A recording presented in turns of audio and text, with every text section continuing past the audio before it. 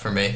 It's one thing to tell your partner that you have podcast homework to do. It's another thing to literally deprive them of water so that you can achieve your meager purposes. I know. In the middle of the winter, you were making her turn off the heat. It was too loud. It was picking up on the mics. All right, ladies and gentlemen, this is the Movie Blues Sidepiece, where we talk about new things. We talk about things that are happening in our lives. We give the notes that our therapist gave us, and we shoot the shit a little bit. We're shooting shit right now. I've returned to drinking scotch, as you can see by my 76ers branded scotch glass that I have. I'm drinking Jenny Walker. Have you ever drank Jenny Walker? No. It's Johnny Walker. They did like a one-time run of it to celebrate some sort of like milestone. Thanks, I hate it. Female history. It is really good. I'm shocked that you of all people were willing to let that in your house. It is smooth as a baby. So is it different? Like it's a different whiskey? No. What is it equivalent to? Just like Blue Label? I would say it's just really good Scotch whiskey that just is a little bit smoother than the average. It's nice. Well, maybe for not a lady, but like a progressing he/she of some sort. Yeah. This is like a power dynamic reversal, because last time I was drinking bourbon and you were drinking nothing. You're drinking this nice Jenny Daniels or whatever the fuck, and I'm drinking a nice cold Jen Daniels lime club soda. Yeah, that's pretty beat. Yeah, we've switched spots. In my nice Yeti can cooler. So now that we've discussed everything we're consuming in front of each other, I want to remind we almost had a spit. Shout out Moxie. We want to remind everyone that we are still separated due to COVID-19. Dan's chair is still squeaking constantly over the microphone. Sorry. So if you've been hearing that over the past couple episodes, that is Dan. That's the last bit of my dignity dying. That's Dan creaking out his last happiness moments through his chair. Yeah, it's me really cranking them out. Today on the podcast, we are featuring new music from my friend Freddie Rylands' project, Inbach. This is his new album, Short Stories, which you'll be hearing over the course of this side piece and the oncoming episodes of the show. Thank you, Freddie. So today we're going to do a couple things. We're going to start off by talking about things that we are either currently watching or have watched since our last little side piece. I don't know if you want to kick it off with some Matrix talk, but I know that you have recently completed the Matrix trilogy. Again, way to just fucking take my thunder of getting to introduce my own thing that I watched. Fuck you then. Yeah, pretty much. Yeah, 8 out of 10. I did your rating too. I mean, and moving on to the next topic. Yeah, it's tough when, like, you know, the first movie. We talked about The Matrix recently on the show, right? Yes, That's what spawned me. Almost everything we're going to talk about in this episode, we have surely already talked about. You're right. Almost everything, including I'm looking stuff at my list you don't right even now. know. You're totally right. Yeah, I mean, same on my end. I'm going to bring up stuff that's like we've talked literally to death about. I've watched shit that I only watched because I heard you discuss it with Rachel on the Rachel episode. Cool. So we're going to double dip because I noticed on the graphs that one got less listens. Oof. Well, currently Rachel's Quarantine Corner is the highest rated episode of the Movie Blues podcast. Rated? It's been riding the top rail for quite some time. What does that mean? Rated on what? Well, it's like the amount of plays, I think, in the last 30 days, it's still number one, even over all the new episodes we released. Oh. So shout out, Rachel. Your content is fucking slaying. Yeah, fire. So why are you always hassling me to watch these movies? Look, if you want to quit... This is the time to tell me, because as I was going to mention in this episode, we are clearly halfway or more through our current season. I know, isn't that crazy? We are blazing through it. We've done not only 1, 2, 3, 4, 5, 6, like 7 episodes, but we've done all the side pieces. I know. We've created way more content than we even did in the first place, and that's cool. So yeah, you want to know how we did that? How did we do that? Remotely. Because you finally let us record remotely. You know how else we did that? COVID-19, the baby. world is an absolute toilet. Yeah. So to the 9/11's worth of people that are dying on a daily basis in America, thank you for your sacrifice to this podcast. And to Dan, thanks for finding Soundtrap. And that brings us to our first ad read for Jenny Walker. Yeah. No, all right. So The Matrix. Lady's beverage. All right, listen. The Matrix. we talked about how great we thought the first one is, blah, blah, blah. I think I got the impression you've watched them all way more recently than I have. I'm going to make a drink that's like Scotch from man. You know what I mean? I know it's implied, it already is. Are you just like not willing to talk to me about The Matrix? Okay, let's go. I mean, I've already done it many times in my life with you, but let's do it. Let's do it on record. Here's what I want to say. Okay, I think last time please go. We ran through them, our opinions. I think we both agreed that The Matrix was 10 out of 10. Reloaded, I think we both called it like an 8.59 out of 10. Sounds realistic. And Revolution, I don't think I gave a score, and I think you gave like a 7 something. I would give it a 7. Yeah, okay. No so more, like, no less. I feel like The Matrix 1 is like more than a 10 out of 10 movie. Like, it doesn't work that way. I want to give it an 11 out of 10. Okay, it's so great. The effects are so much better than any of the ones in the movies that follow that cost 4 times as much to make. It's insane. The practical effects are incredible in that film. Yeah. The CGI, like, it's not great to today's standards, but it's it's definitely not worse than the following movies that came out years later. Right. So 10 out of 10. Matrix Reloaded and Revolution, I actually now think are about equal. They're like about the same to me. Mm-hmm. There were actually a lot more moments of Revolutions there were chunks of time that I was having a better time than I was in Reloaded. Reloaded just got fucking boring in the middle. Interesting. Okay. Which was never how I felt previously. With that said, it could have just been it was the one I seen the least. You know so what, man? A little more interesting. And I'm going to get into this a little bit when I talk about something that I watched that we've also talked about 150,000 times. It's just so strange, isn't it?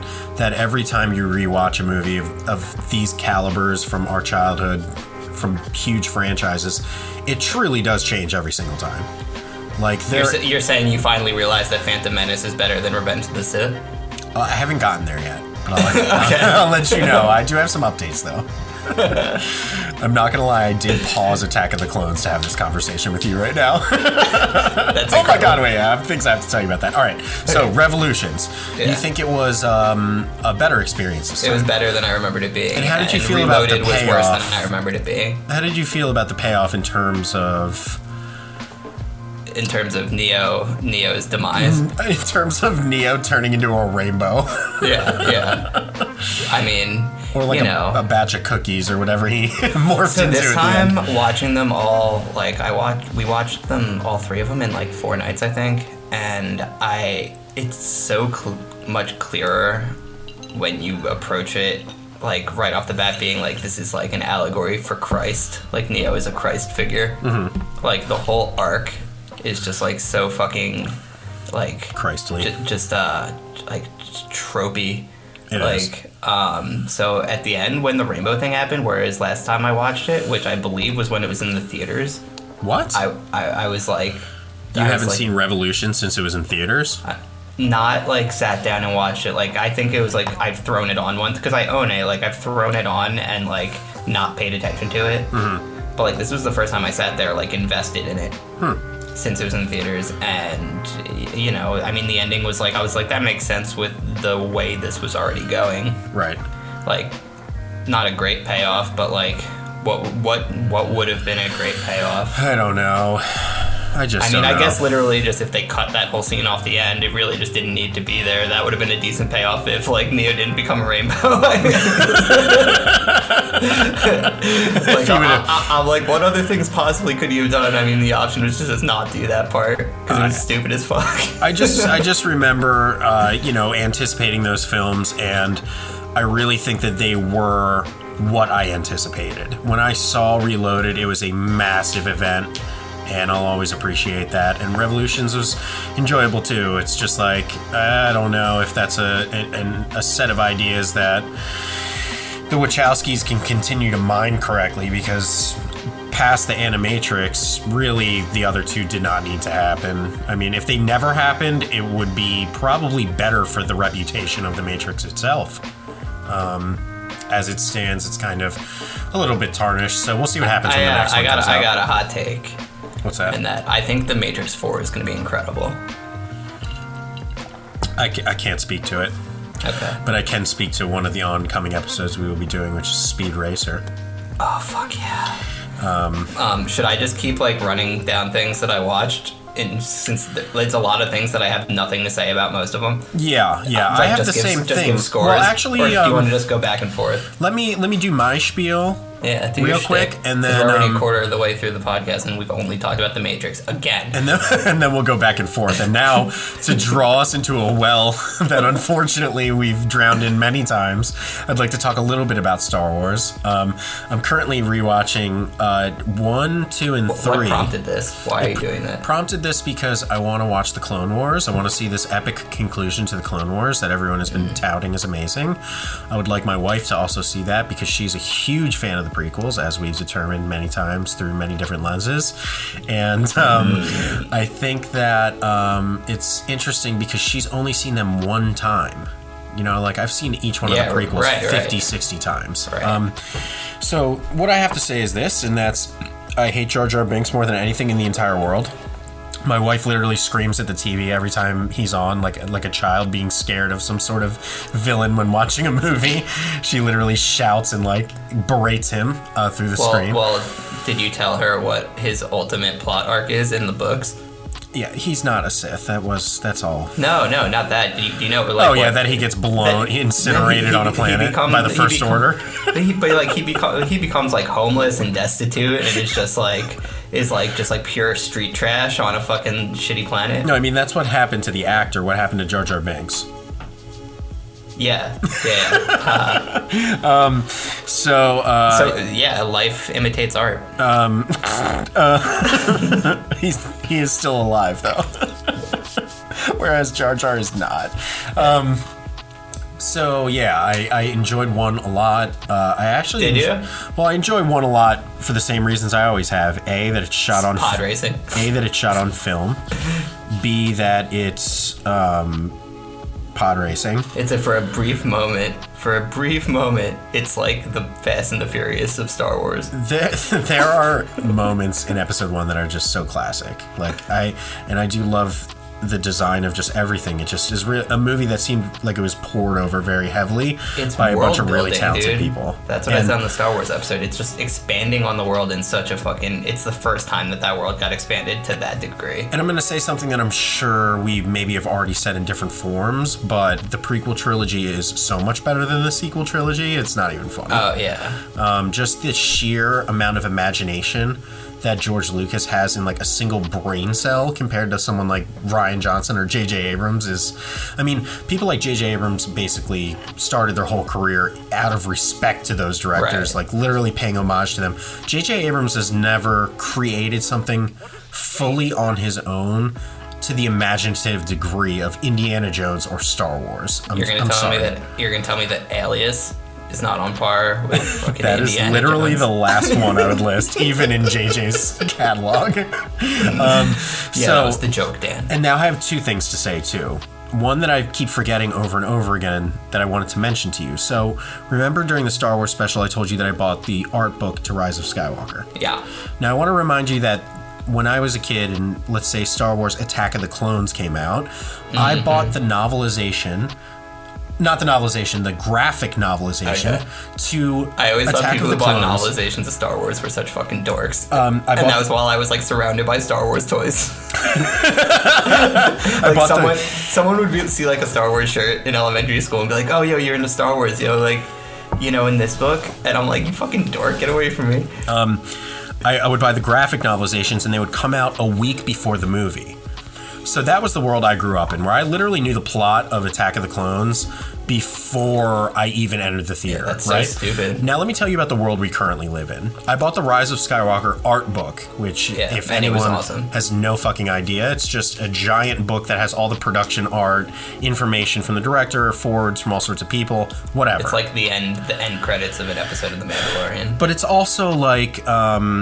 a massive payoff in terms of if you want to know all the secrets, if you want to know how everything was designed. It's a really good way to, see those things. So, long story short, I buy it and I open it up, and the first couple pages are about The Last Jedi. And they start talking about The Last Jedi and saying, as you well know, these art books, we keep the spoilers for the movies for the next movie's art book. So here are the spoiler images of production art from The Last Jedi. So I was like, okay, that A is so strange because these books are being released months after the films come out. Yeah. So why they would need to restrict spoilers from that? First of all, if you're a big enough nerd to order a $35 art book of a movie, you've probably fucking seen it at the very least. You know what I mean? Who are they hiding fucking spoilers from? I do not know. So now I open the book and I'm going through it. I'm like, this is, pretty good. It's got some good shit. I want the fucking pay dirt. I want Palpatine, right? My whole thing is I wanted to see other people's designs on what Palpatine was going to look like. I thought that was a cool thing that I wanted to check out. I get to the end of the book and there's none of it. Oh, I keep giggling because I'm realizing this is the most engaged either of us have been in the podcast in like 5 episodes because we're talking about Star Wars again. You were like, we're going to dip into this well again, and I was like, oh, I'm sick. Are we going to talk about Star Wars? What's wrong with us?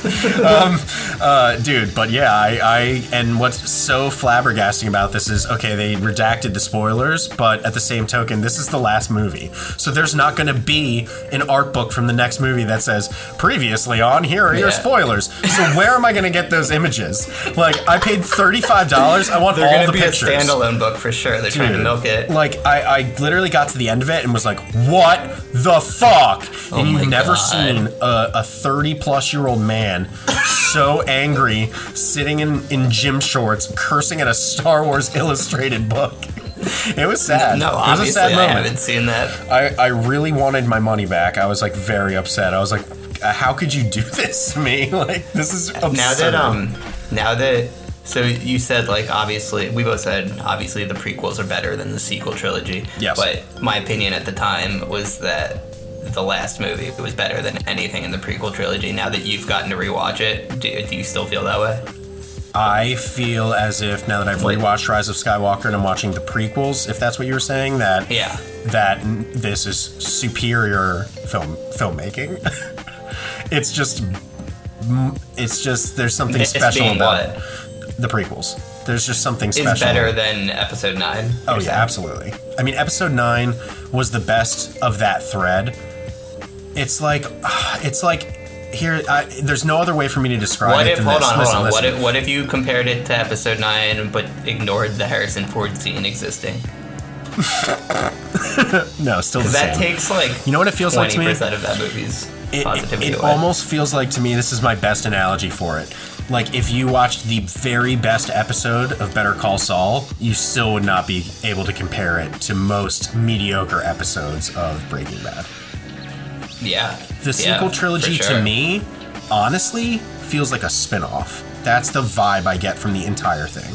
Because the tone is so different from either trilogy, and it just felt a little bit out of place for me. So, I mean, I do love Episode 9. I'm still gonna ride or die for my fucking number one boo, but beyond that, I'm not gonna go ahead and say, like, that if one didn't have to exist, it would be the prequels. Like, that's just hooey. Like, George Lucas is a motherfucking genius, and he does not understand romance, and made some very questionable choices when it came to the race relation orientation of many of the aliens from the prequels. But beyond that, it was slamming. Oh, and I have one more thing to tell you about.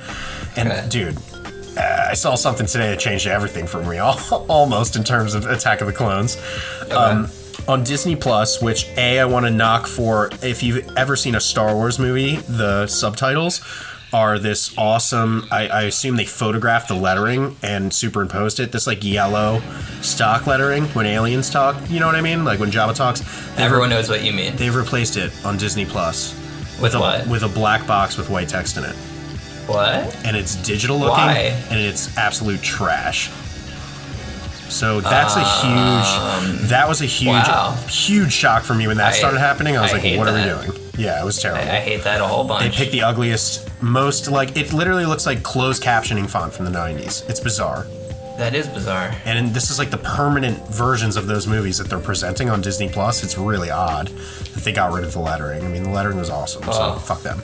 I do want to use this opportunity, rather than like waste the time of when we're doing the back and forth, to just get out of the way that I did finally watch Mandalorian.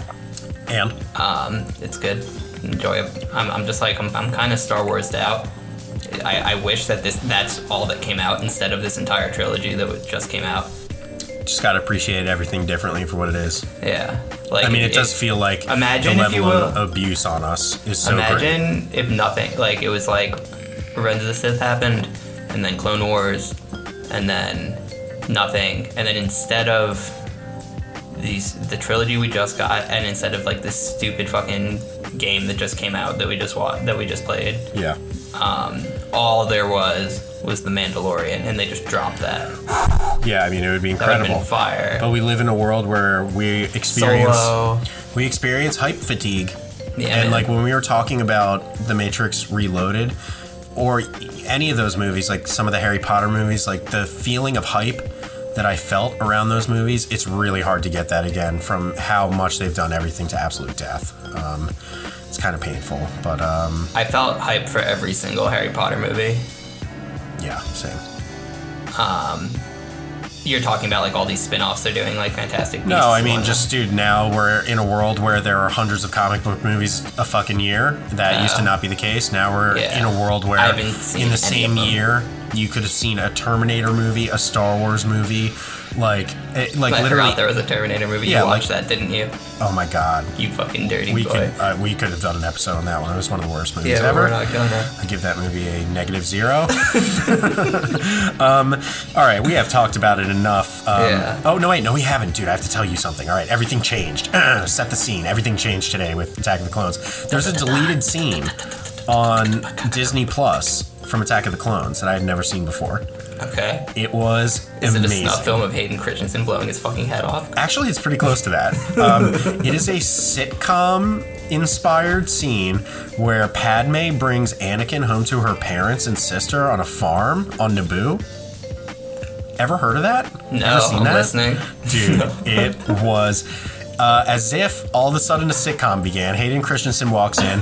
Natalie Portman, who's wearing the most ridiculous outfit maybe they've ever put her in, like really revealing, bizarre, fully, like she would need a team of stylists to put it on her to see her parents. And she comes up and goes like, "This is Annie, like, you know, we're here, we're on Naboo, we're like hanging out." No joke. Her sister's like, "Hey, Anakin, like, this is the first one of Padme's boyfriend she's brought home."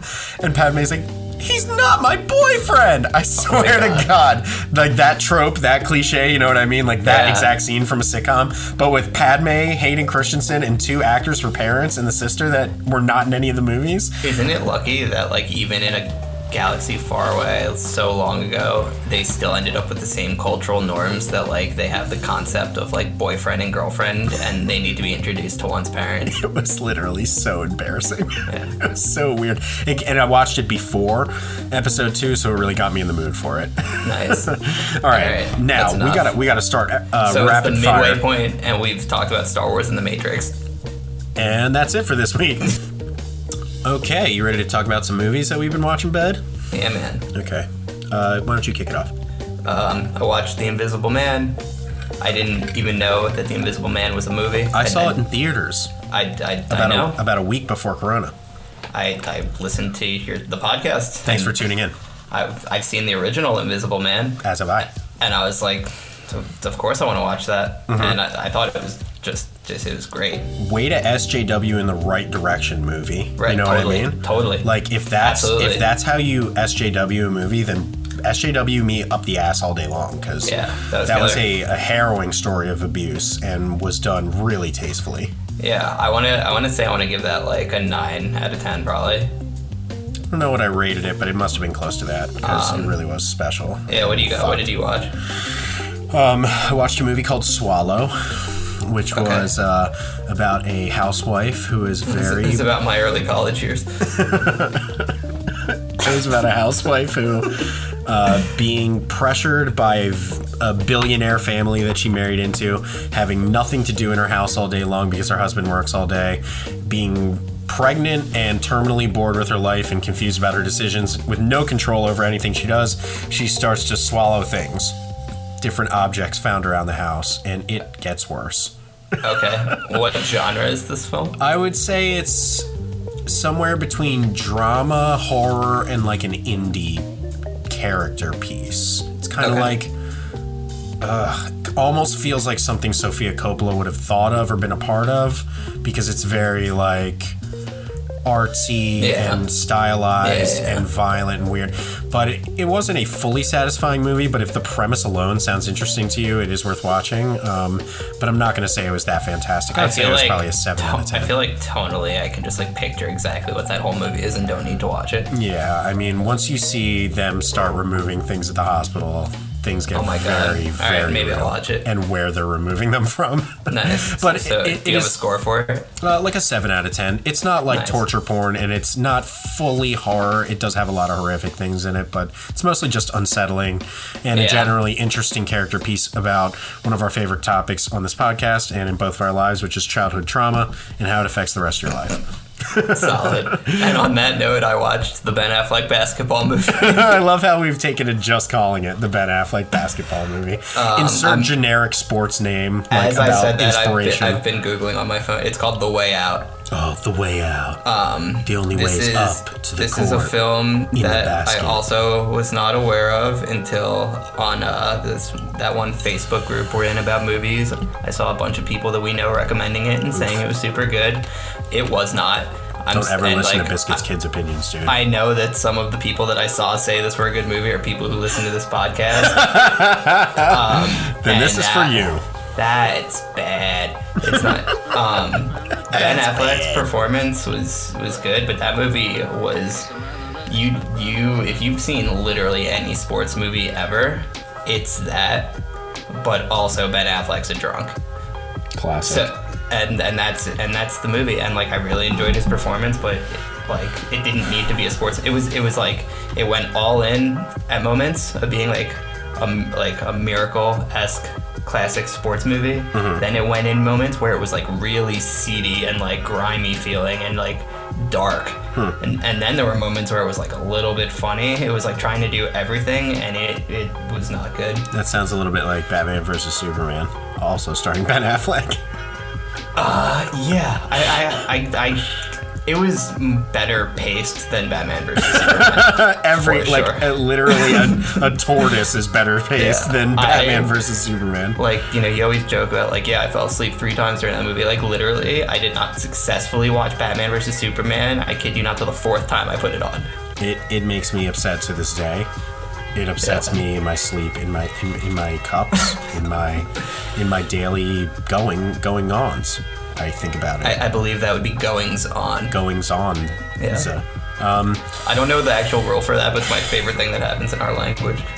So that sounds terrible. It sounds like something I would never in 1,000 years watch. So thank you for not recommending that to me. I wouldn't have listened anyway. 0 out of 10. I'm rating it ahead of time. I'm giving it a 5.5 out of 10. No, I'm giving it like a 5 out of 10. The other movie that I recently watched was Extraction. The Chris Hemsworth John. I'm actually on Netflix. aware of that fucking military propaganda. Dan, have we ever talked about the Marvel movies? Is that something that's ever come on in this podcast? No, because I haven't seen a single one of them. Jesus Christ. Okay. Well, I saw the first Avengers in theater. What else? Does Tobey Maguire Spider-Man count? No. Okay, Jesus Christ. I've seen.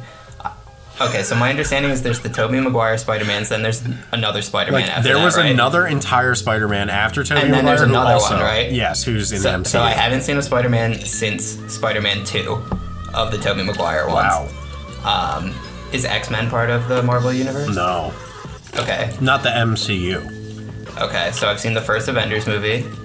I've seen Iron Man. Is Iron Man count? Yes. Are we cool with Iron Man? Iron Man was the first one. So that's 2. Dan, I know this is going to sound really silly. It. No, that's it. That's all of them. But wait. What about Ant-Man? That is one. Yeah. Okay. And what about Deadpool? That is not. Okay, so I've seen Ant-Man. One day you should work yourself up to doing it. It is a fantastic adventure that gets really incredible many, many, many times over and gets basically turns into Harry Potter by the end of it. I absolutely promise I won't watch any of those movies. I don't know why that. Why do you say that? Just no interest? I have no interest. I mean, some of them are literally phenomenal. And also, I'm a comic book fan too. And the movies, the ones I've seen have done nothing to me. I just don't care. Wow. Well, I don't like movies Dan where like ended, I know everybody. what it's the same as like Godzilla. It's like I know what the trajectory of the movie is going to be, so like I don't care. This is like an interconnected network of 20 movies. Yeah, this what is the not fuck am I supposed Godzilla. to do? Does the Punisher TV show count? No. Okay, well, Yes. okay, well that was fire. Okay, well, there's a lot more fire. I'm just telling you, if you like Punisher, the TV show on Netflix, there's stuff that is way better than that is in the MCU. Like what? It's not Like, shit.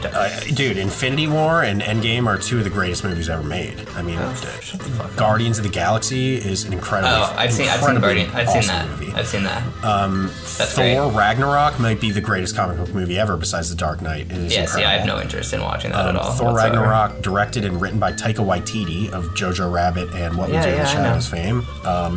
It's I saw probably his the name funniest recently in the comic book credits movie or ever. something I was watching. He played something in something that I I was just feel like watching. you're snubbing your nose to something that is inherently amazing, and you're just not giving it a shot. You're judging it based on I little went to the information. theaters to watch the first Avengers movie. You're missing tremendous gaps of really, really good movies that are in there that you should check out someday. So, all right, so me watching two of them and being bored during all of them is not enough. It's never enough for Marvel. It's never enough for you. It's never enough for I'm Disney. sitting through 11 Fast and the Furious movies, and now you're like, can you watch this 20 movie series also for fun? I think you should just watch it because it's amazing, not because like we're going to dissect it in any way. I know, It's that's just what I'm like, saying. But there's like, not a person how out many there do I who's have to seen, watch that I'm like not feeling before like it's okay for me to stop watching them? like 12. Yeah, That's like half. it's insane. How That's do you the setup. The reality is, I've like, seen they them all like started, 3 or 4 times. The reality is, they started happening when, like, right when I started going to college, and I didn't have a movie theater near me, and I didn't have a car at campus, and there was no way for me to go see movies, so I just didn't. So you And, just like- went on a jam band cruise instead because that was more convenient? Yeah. Yeah, and that was great. So guys, someday Dan is gonna commit himself to watching some more Marvel movies. Maybe not this week. Maybe I'll make him a small list, and if he hates all of them, I'm sure I don't hate any of them. I just like don't. They're so long, and I don't derive pleasure from like these big action movies. I just find them boring. It's like we sat there during Godzilla, and if it wasn't because of the 4DX thing, I would have just been like sleeping during it. And I was already almost sleeping on the 4DX thing. Like action movies in general, like I just Wow. like don't enjoy for the most part. There's like 5. what I about can like count classic that, action movies? Like what? Like Predator. Ransom with Mel Gibson. Like Predator. I really like the first Predator, Okay. and I don't care about any. I've seen a bunch of Predators, and I didn't care about any of the other ones. How about like Aliens?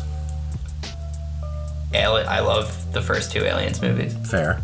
Okay, all right. So those are pretty big action movies. Yeah. You know, you like Leon the Professional. We've talked about that. That's Yeah, pretty but that's much an like a action film, movie. I mean, the way that's that most incredible. action movies aren't. That's true. And the action movie that I'm going to talk about today is definitely not a film. Okay. It is the new movie written by the people who did Avengers and such, and it's starring Thor. It was directed by a stuntman and is full of really amazing action and really I good just remembering explosions. in Jay and Silent Bob reboot when Harley Quinn is fucking talking about she wants to bang that guy who plays Thor, and she's like, I'm gonna fuck him till I'm Thor. Thor. And she done- says that we've to done her this father. We've done this full gag. Yeah, it's not a gag. It's something that Kevin Smith wrote into a movie, and that's like he's gonna have to live with that. So Extraction, 6 out of 10. So what's that about? It's like some fucking. It like, is literally the definition of the word extraction put to film. Yeah. The one of most these- jack dude shows up and has to get somebody out of a situation, and it goes on for 2 hours, and it's just a like classic action movie. I mean, it felt he's like fun a to soldier, watch. right? Yeah. Like, because there's like, I feel like there's like good war movies, and there's just like these stupid fucking war movies. This like, one was kind of in between, but was okay. interesting enough that... like a Black Hawk Down level of in between. Yes. Yeah. Okay. It actually reminded me quite a bit of Black Hawk Down. It had the same vibe of a person goes into a situation where they're overwhelmed completely by NPCs and have to fight their way out. Yeah. I was quite fond of that actor from Black Hawk Down. What's Josh Hartnett? Yeah. Whatever happened to that guy? He's in stuff every now and then. He was in a really good show called Penny Dreadful on Showtime for a few years that I enjoyed, that you probably would not. I think 40 Days and 40 Nights is a great movie. do you want to talk about 2 TV shows really quick that are blazing up the nation? That I think are both fucking masterpieces. Dave from Little Dicky, which I think is just a 10 out of 10. A Jewish anxiety masterpiece, and it's just genius. And I hate the amount of different ways that I connect to that show. Yeah, same. So there's no way that I can rate it anything less than a 10. 10 out of 10. Yeah. Amazing show. Like, I feel like there are things that I've wanted to say to people and just like get off my chest at various points in my life that I'm like, someday like I will put that into words. Yeah, Little Dicky did now what all of us feel like we wanted to do with our lives. You know? I don't need to. And then like and then like Little Dicky did it for you. But it's also so fucking like dark that I'm just like, is this just like the plague of being a Jew? Like that we all just think this way? Like obviously, it's like how many of us? Like, how many of us? Like you and I, literally have thousands of things in common. So I can only imagine that's not because like we're destined soul-crossed lovers. We're just Jewish people. So that's that. So everyone check that out. Except for the Hasidics, you can get fucked. Yeah, for sure. And you're making the rest of us look bad. I don't want to go too far into it because we are going to eventually do an episode on Israel. But so the other thing I wanted to talk about was the Midnight Gospel. Did you get any more opportunities to watch that?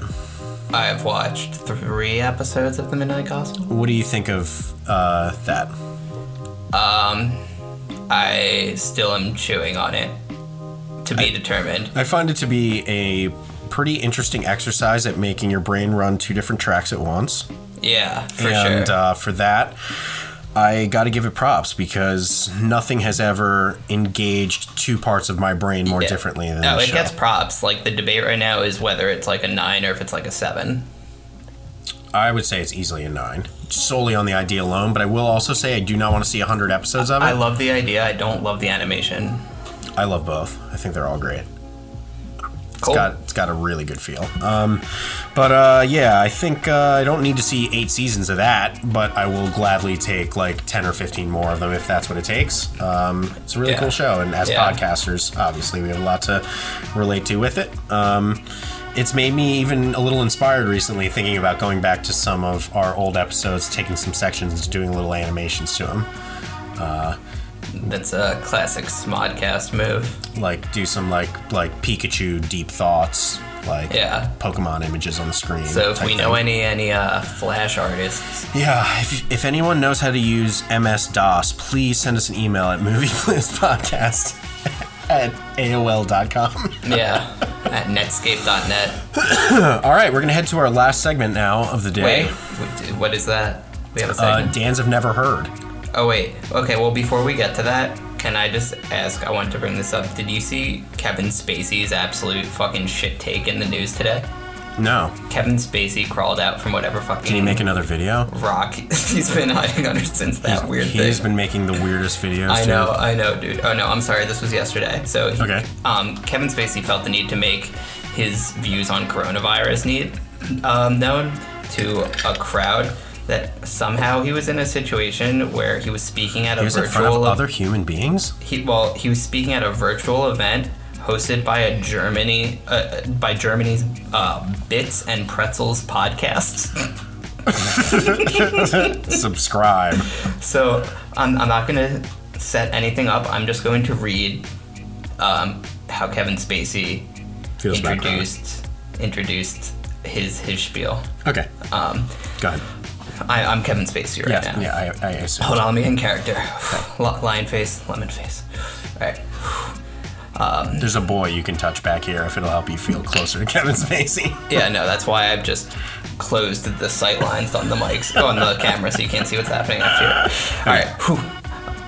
I will do my best. Picture a solemn Kevin Spacey. Okay. I will do my best to share some of my perspective on what it feels like to suddenly find yourself in a situation you could not possibly have prepared for or anticipated was coming. Oh, no.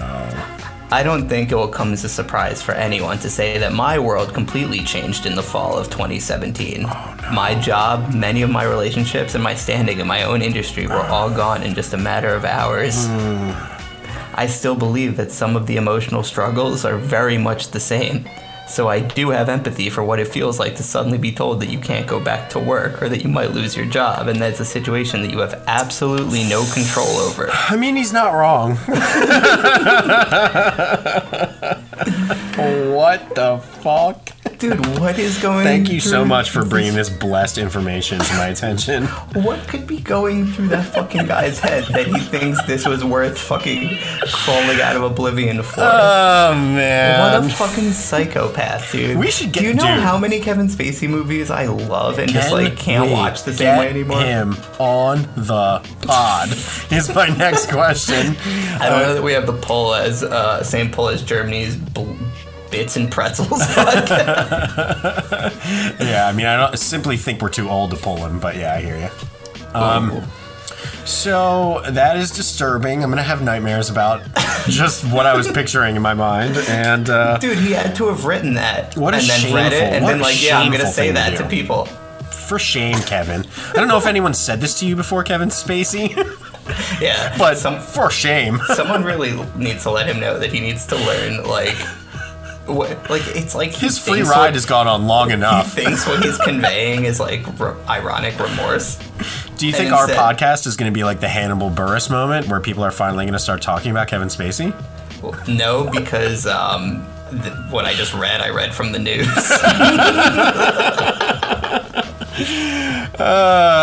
Okay, you ready to do Dance I've Never Heard? Yeah. Okay, so for this segment, we're going to do something music related, which I saved to the end of the podcast because who cares about music? And that is that I have never heard Fetch the Bolt Cutters, the new Fiona Apple album that Dan texts me about every single day. And Dan has never heard Billie Eilish, which I don't know how you've permeated through pop culture to this point and still haven't even like heard a note of it. But which is similarly a young woman who recorded her first album in as a teenager. The similarities end there. Okay, Dan, what did you think of 2001's Billie Eilish? It's probably when she was born. She's the first person ever born in this millennium to have a debut #1 album or some such shit. Yeah, she's also the first person, I think, like, ever of her age to win all 4 major Grammys. Yeah. Or whatever the fuck. Yeah, no. This happens all the time where, like, you or people are just, like, shocked that I've managed to not hear something, and I'm always just like, how would I have heard Billie Eilish? Where? Like, I don't have cable, I don't listen to the radio. Where does one hear Billie Eilish without seeking it out? Well, for me, I mean, A, I listen to the radio, B, I listen to a lot of pop music and try out constant new pop music to see what it's like, and I also have a lot of time that I spend on YouTube, and her videos will pop up, and there are things on YouTube that I watch just to get an understanding of them. Like, something will pop up like Lizzo, and I'm like, okay, I've heard this name 350 times, let me watch this fucking whale sing a song. Yeah, so that's basically what happened with Billie Eilish for me. Sorry, Judy. I'm not. I think Billie Eilish fucking rules. Not shocking. Yeah. You know why? Why? Because she looks like something that came out of 2002. Which is your fucking pay dirt. That's your happy soup. Sorry, should I chew ice on the mic? Hold on. Yeah. Why are you chewing ice? Are you fucking quitting heroin? There's bourbon in it. No. There's scotch in it. It's not yet. Okay. Yeah, I loved it. I listened to her album twice today. Wow. And this makes me want to absolutely trash Fiona Apple's album. I said I don't think you should give Fiona Apple's album an actual opinion until you listen to it at least twice, because it's fucking weird. My ears hear things just fine one time around. I didn't love it the first time I listened to it. Now it's like my favorite album of all time. But we're not there yet. Billie Eilish, you guys should check her out, is what I'm saying. Fuck you. I like. You like her James Bond song too? I loved it.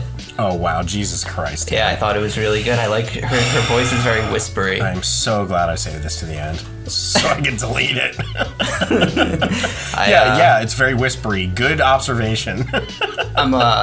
Well, you know what? When I say I love it, like, I don't love it like the way I like love music that I actually love. Like, I'm not gonna like be listening to Billie Eilish next week, but like for what I thought it was, the way you described it, and versus what it was, like, I don't see how you could think that's like worse than some of the shit that you listen to. I think that now that you like Billie Eilish, I am totally justified in listening to whatever I want. So thank you for this. In terms of it seems like most of the world likes Billie Eilish. Yeah, seems like most of the world likes a lot of things you don't like, Dan. Like the MCU. Like the most popular movies of all time, you seem to hate, so... I don't hate them, I just haven't watched them. I don't care. Well, I have listened to Billie Eilish, and it's fucking garbage. It's totally inoffensive. Maybe that is a detriment to it. Okay, well... Alright, tell me your thought about... You listen to that album and you tell me that should have won 4 Grammys, the top Grammys. No. That should have been on SoundCloud. Right. No, I don't think that should have won for anything. You think she should be like the number 1 artist of all time, pretty much at this point? No, I mean, it's clearly like a fucking... like the most brilliant marketing package that's ever been put together. Like... Are you talking about Phineas's package? It's her brother. This fucker. What is the deal with the... Alright, you know what? Time to trash Billie Eilish. First off, the lyrics are like nursery rhyme shit. Mm-hmm. Her brother appears to be the most pretentious person I've ever seen, and he's like a child. Mm-hmm. And his name is all in capital letters, but on her album all the text is in lowercase letters. So I don't know. It's very scattered. I don't quite understand the whole vibe she's going for, because it seems like her whole spiel is that she's trying to like undermine pop norms by being like dark and like not revealing and like not sexualizing herself. But then like her hit single is like has a line about how she'll seduce your dad. And I'm like, okay, well that's statutory rape. Mm-hmm. So I haven't. Good mind you, this all started this morning. This morning is the first time that I've heard Billie Eilish. Yeah. And it took between then and now for you to become her biggest fan. I'm digesting all of it, and but I thought it was going to be way worse. Way worse. Well, I don't think that I could say that it's bad music of any kind. I just don't think it is remarkable enough to receive the praise that it's receiving. No, I don't think it's remarkable in any way. I listen to indie artists and indie female solo artists that make Billie Eilish look like an absolute joke. And absolutely. I think it's a slap in the face to people that really put thought into their music and can create something that is as close to art as music can get. And I just don't think Billie Eilish is the person we should be holding up. She looks like a fucking clown, and her music is mediocre. I don't care how she looks at all. It was just like good dumb music, like generic dumb pop dancey music, like. Yeah, I'm a fan of pop, and it's just not for me. Yeah, I didn't find it like musically fulfilling, but like I found it as good background music to like while I was working. Okay, so love it. Yeah. How many Golden Gun ratings do you give Billie Eilish? Like, on the scale of, like, pop women singers? I don't know. Like, I don't know, like, I don't know, like a 6.8. 6.8 for Eilish. So I listened to the stupid album that you wanted me to listen to. Nice. Universally acclaimed Vegetable Cutters by Fiona Apple. I listened to it in a bunch of pieces throughout the day as I angrily delivered Stone in one ear pod. Okay, you really gave it the treatment it needed. So I wouldn't crash my car. Yeah, okay. Or truck, rather. I'm sure it sounded real weird where each track has 30 different layered drum tracks in one earbud. I don't think I listened to the last 2 songs yet. I think it's out of 13, I got to 11. Okay. And that being said, it is fucking masterpiece. Yeah. It's amazing. But if there's anything that I could try to say about it,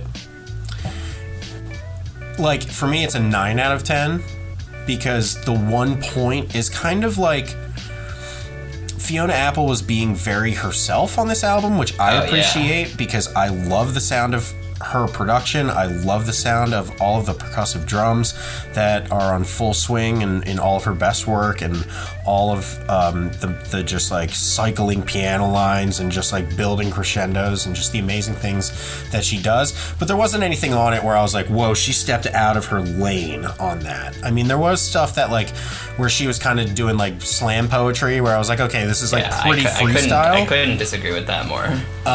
But I don't think that anything didn't sound like Fiona Apple, which is great because she's probably one of the most singular voices of all time.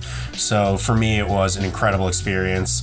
I don't think that it like changed my life or anything, but I do look forward to listening to it on like somber days and days where I need like really well thought out music, because in the end it's not like you know, a lot, like I said before, I listen to a lot of indie pop artists these days and a lot of indie female artists who do play their own instruments and create their own stuff, but I mean it all is like a little more electronic and it's a little more modern, and Fiona Apple is just like a piece of music history and just like should get all the respect in the world and should be treated right by all the men in her life from here on out. Did you listen to her last album, The Idler Wheel? I listened to it when it came out, but like most Fiona Apple stuff, the time when I would actually listen to a bunch of Fiona Apple was when I was in middle and high school. Yeah.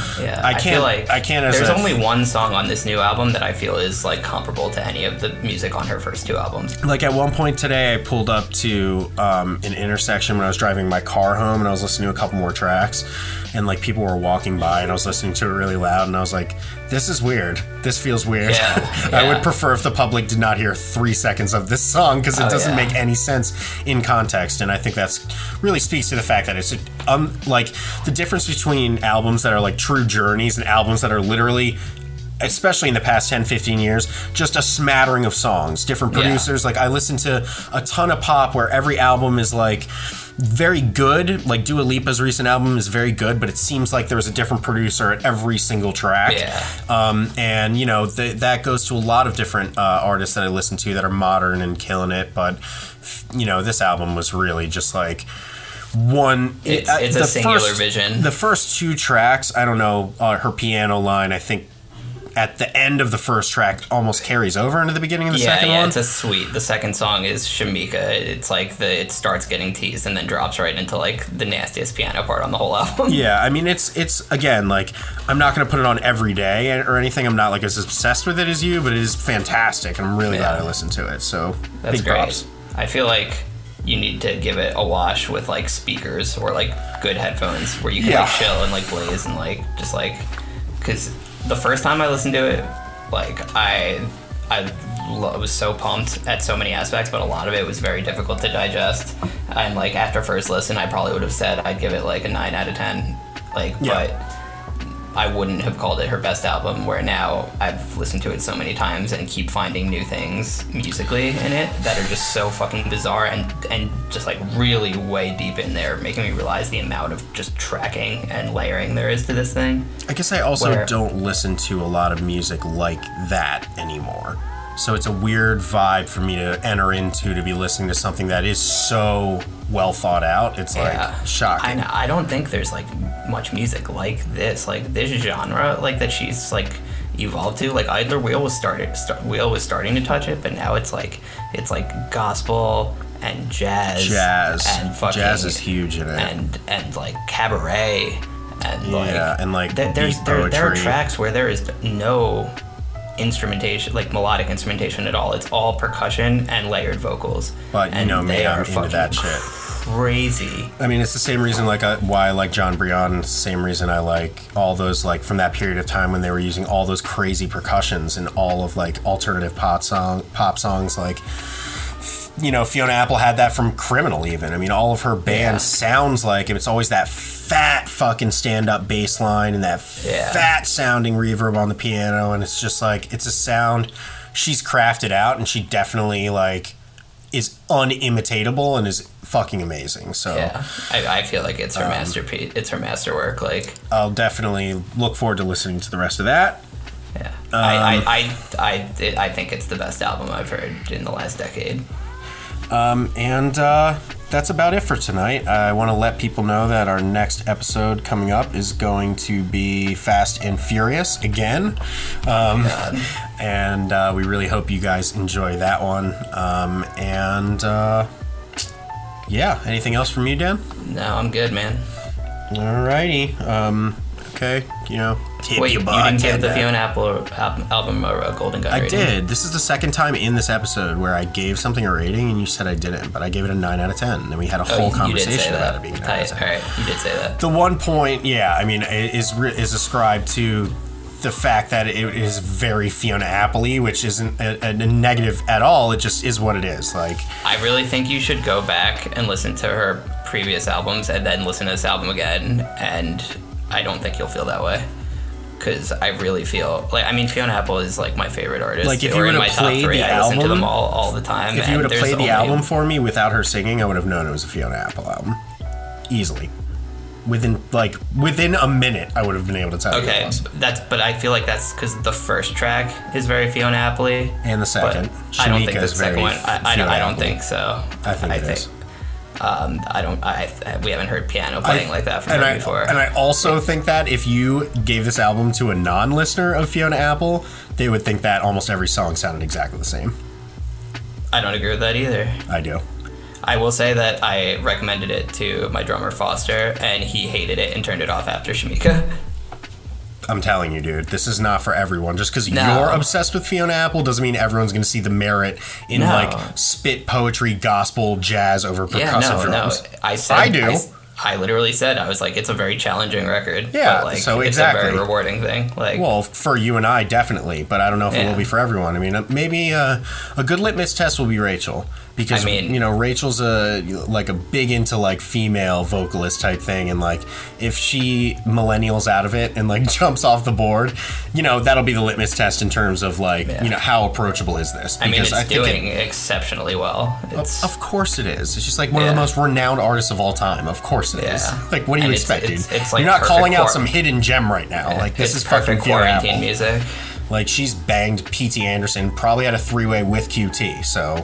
Yeah, she's a legend. Yeah, she's the best. She makes Judy look like Joan. Yeah. All right, I quit. All right, cool. Have a good night. Have a good bar mitzvah, everyone.